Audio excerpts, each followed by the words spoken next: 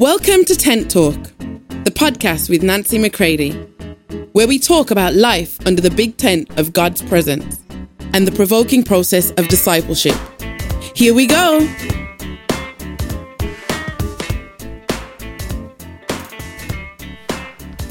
Hey everybody, welcome to Tent Talk. This is Nancy McCready. Listen in on this episode as I read a short excerpt from my new book, From Trauma to Trust, The Making of a Messenger. You know, it can be shocking to realize the depth of God's loyalty to each of us, no matter what has happened. Be sure now to subscribe and please review Tent Talk and rate us 5 stars. Help us get the message out. Hope you enjoy today's episode.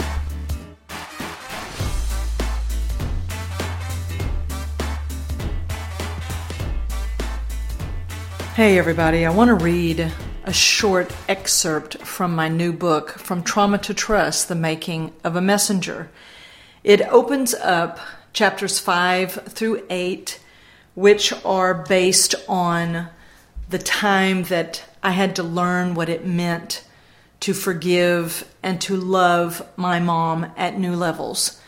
Oftentimes, it is more painful for us when we face that it was the enabler of our abuser that we are more offended and harmed by than even sometimes the abuser himself or herself.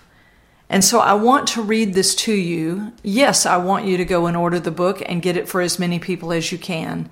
But I want you to listen because I want you to know that no matter what our details and our circumstances of life are, that this story isn't just my story, it's our story. Because whatever the circumstances, whatever the specifics, we are all attempting to handle life independent from God until He comes and reveals to us His heart for every single one of us. Because ultimately, none of us are a victim. Now, I know that is hard to hear and sometimes hard to swallow, but I want you to understand that as sin progresses within our lives, as we grow up, we find that we ourselves are capable of everything that they were capable of. That we are those who are repeating patterns of sin, not just generational issues. It's like one of the places in the book, I talk about the fact that my anger, my rage was not just emotional, it was generational, meaning it had been passed down from Adam to me, that especially when it comes to our anger at God. And so I want you to listen in and remember the context of this. This all happened about, 25 to 30 years ago in my life. And I want you to hear this victory vignette that opens up on page 65, because I always want to show that God brought me into places of great victory because of Him, because of His work, because of His view of things. And anytime I have come out from underneath my own care and the heat, my friends, living in the heat of our own care is brutal. Come under the shade of the Almighty. Come under His care.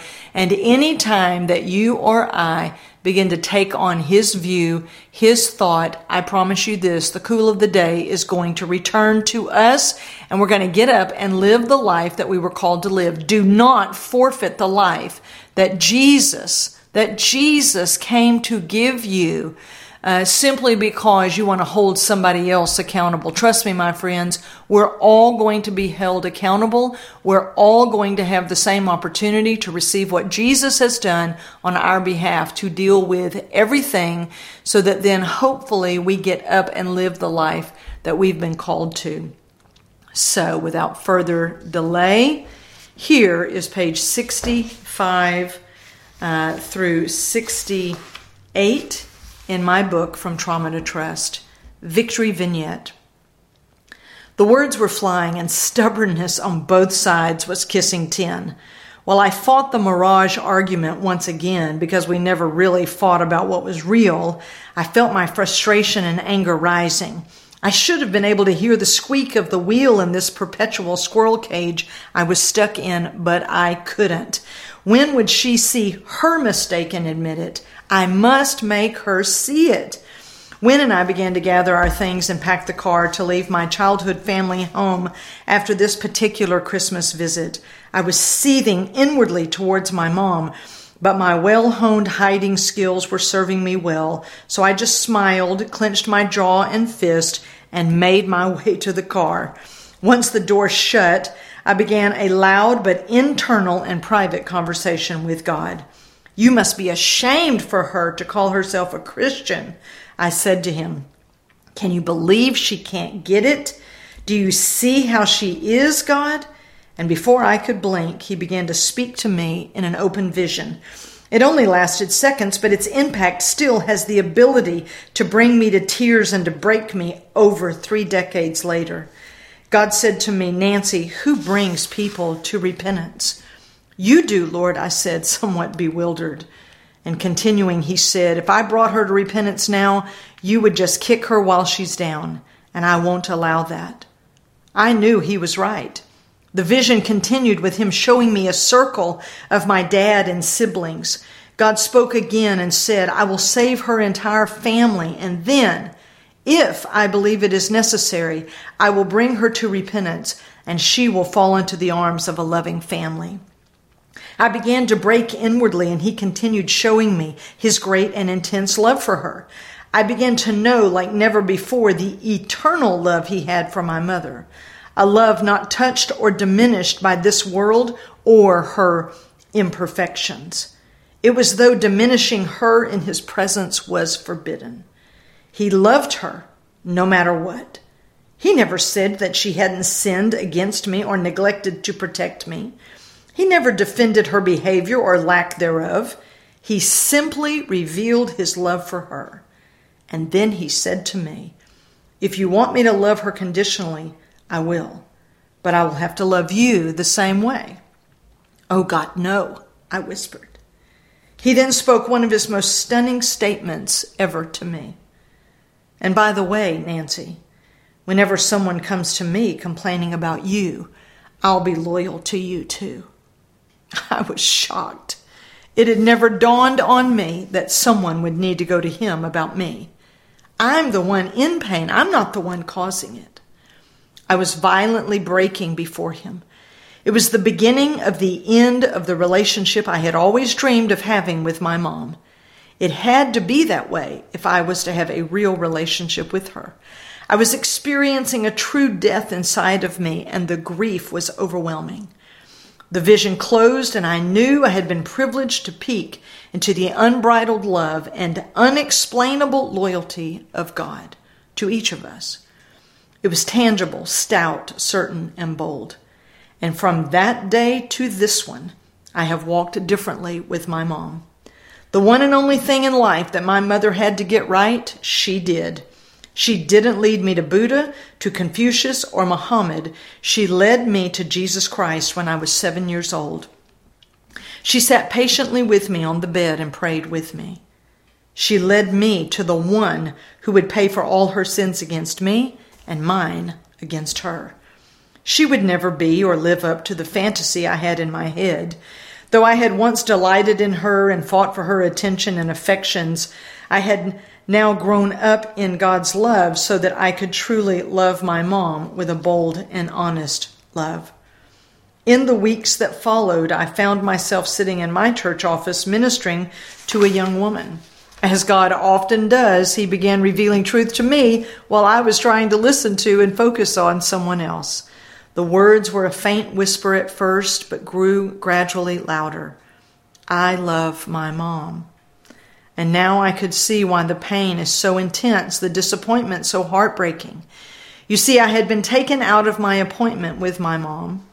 At some point in life, I had begun pushing her away because it was too painful to love someone who was betraying me by her lack of protection. I have had many people ask me, "Did your mom know your dad was abusing you?" This always brings about a special breed of shame that used to stalk me when I would hear this question, a shame that wanted to claw out the eyes of the one asking and claw out my own so I wouldn't have to see my filth and her failure. You see, for in these 9 simple words, "Did your mom know your dad was abusing you?" is the encrypted watermark message, "No one really cared about you, did they?"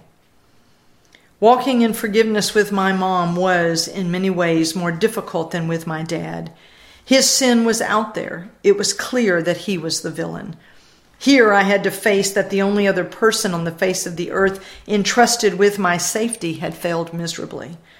With each touch of his hand and violation of my trust, my mind wondered, where is she? Doesn't she see what is happening? Why won't she help me? For more information on Nancy, please visit nancymccready.com or follow her on social media at NBMcCready. You see, I wrote this as I opened up the chapters of what it was like, now that I'd come to Jesus, what it was like now to have to face walking in forgiveness and truth and honesty in my relationship with my mom. I know that many people have struggled with this because they look at them and they say, how is it that they would not take care of me? Why wouldn't they do right by me? You see, each of us has to come to that place to realize that ultimately those who wound us cannot heal us, and we do not have to wait for them to show up. The one person that needed to show up, the one person that needed to be loyal to you at every point and turn, he has been loyal, and his name is Jesus. He is the full representation of the Father, and he comes in the full power of Holy Spirit to be able to bring to us all that we need, all that you did not receive, and to bring the life that you were always meant to have with them. So whether you've had a pristine upbringing or whether you've had a devastating upbringing, no matter how your home life was and your childhood ended up being, listen to me carefully. I do not want you wanting and thinking that you cannot have the life that you were meant to have because of what others did or did not do for you. The life that you were always meant to have is held for you in trust in Christ. It was all taken care of before the foundations of the world and waits for you to step freely into it. I encourage you to do that today. I also encourage you, if what you've heard today encourages you in some way, on some depth, resonates with you, I want to encourage you to go to Amazon and to order my book, From Trauma to Trust, The Making of a Messenger. Because it really isn't just my story, it's all of our story. Don't get lost in the specifics or in all of my circumstances. Let it provoke you to think about yours from God's perspective and see that there needs to be the snap of self-reliance in you. That's the title of chapter 2 in the book, is that we all need to come to the place that the self-reliance that we've been depending upon will snap and break, and we will yield our right to ourself, finally to God, and let Him take care of us. My friends, this hour of history is crying out for us to come to that place of full, abiding dependency on Him and live the life that you were always meant to live. Listen to me carefully. Don't stay wallowing in the difficulties of your past, nor remain clueless by living in the, satisfaction of maybe having a great upbringing. Because both, my friends, can actually cause you to miss the life that you were meant to have with Him. All right? So think about these things. Order the book today and reflect upon the fact that God's loyalty to us is what's going to make all the difference. Love you all. If you'd like information on how to book Nancy McCready for an event or speaking engagement, visit nancymccready.com.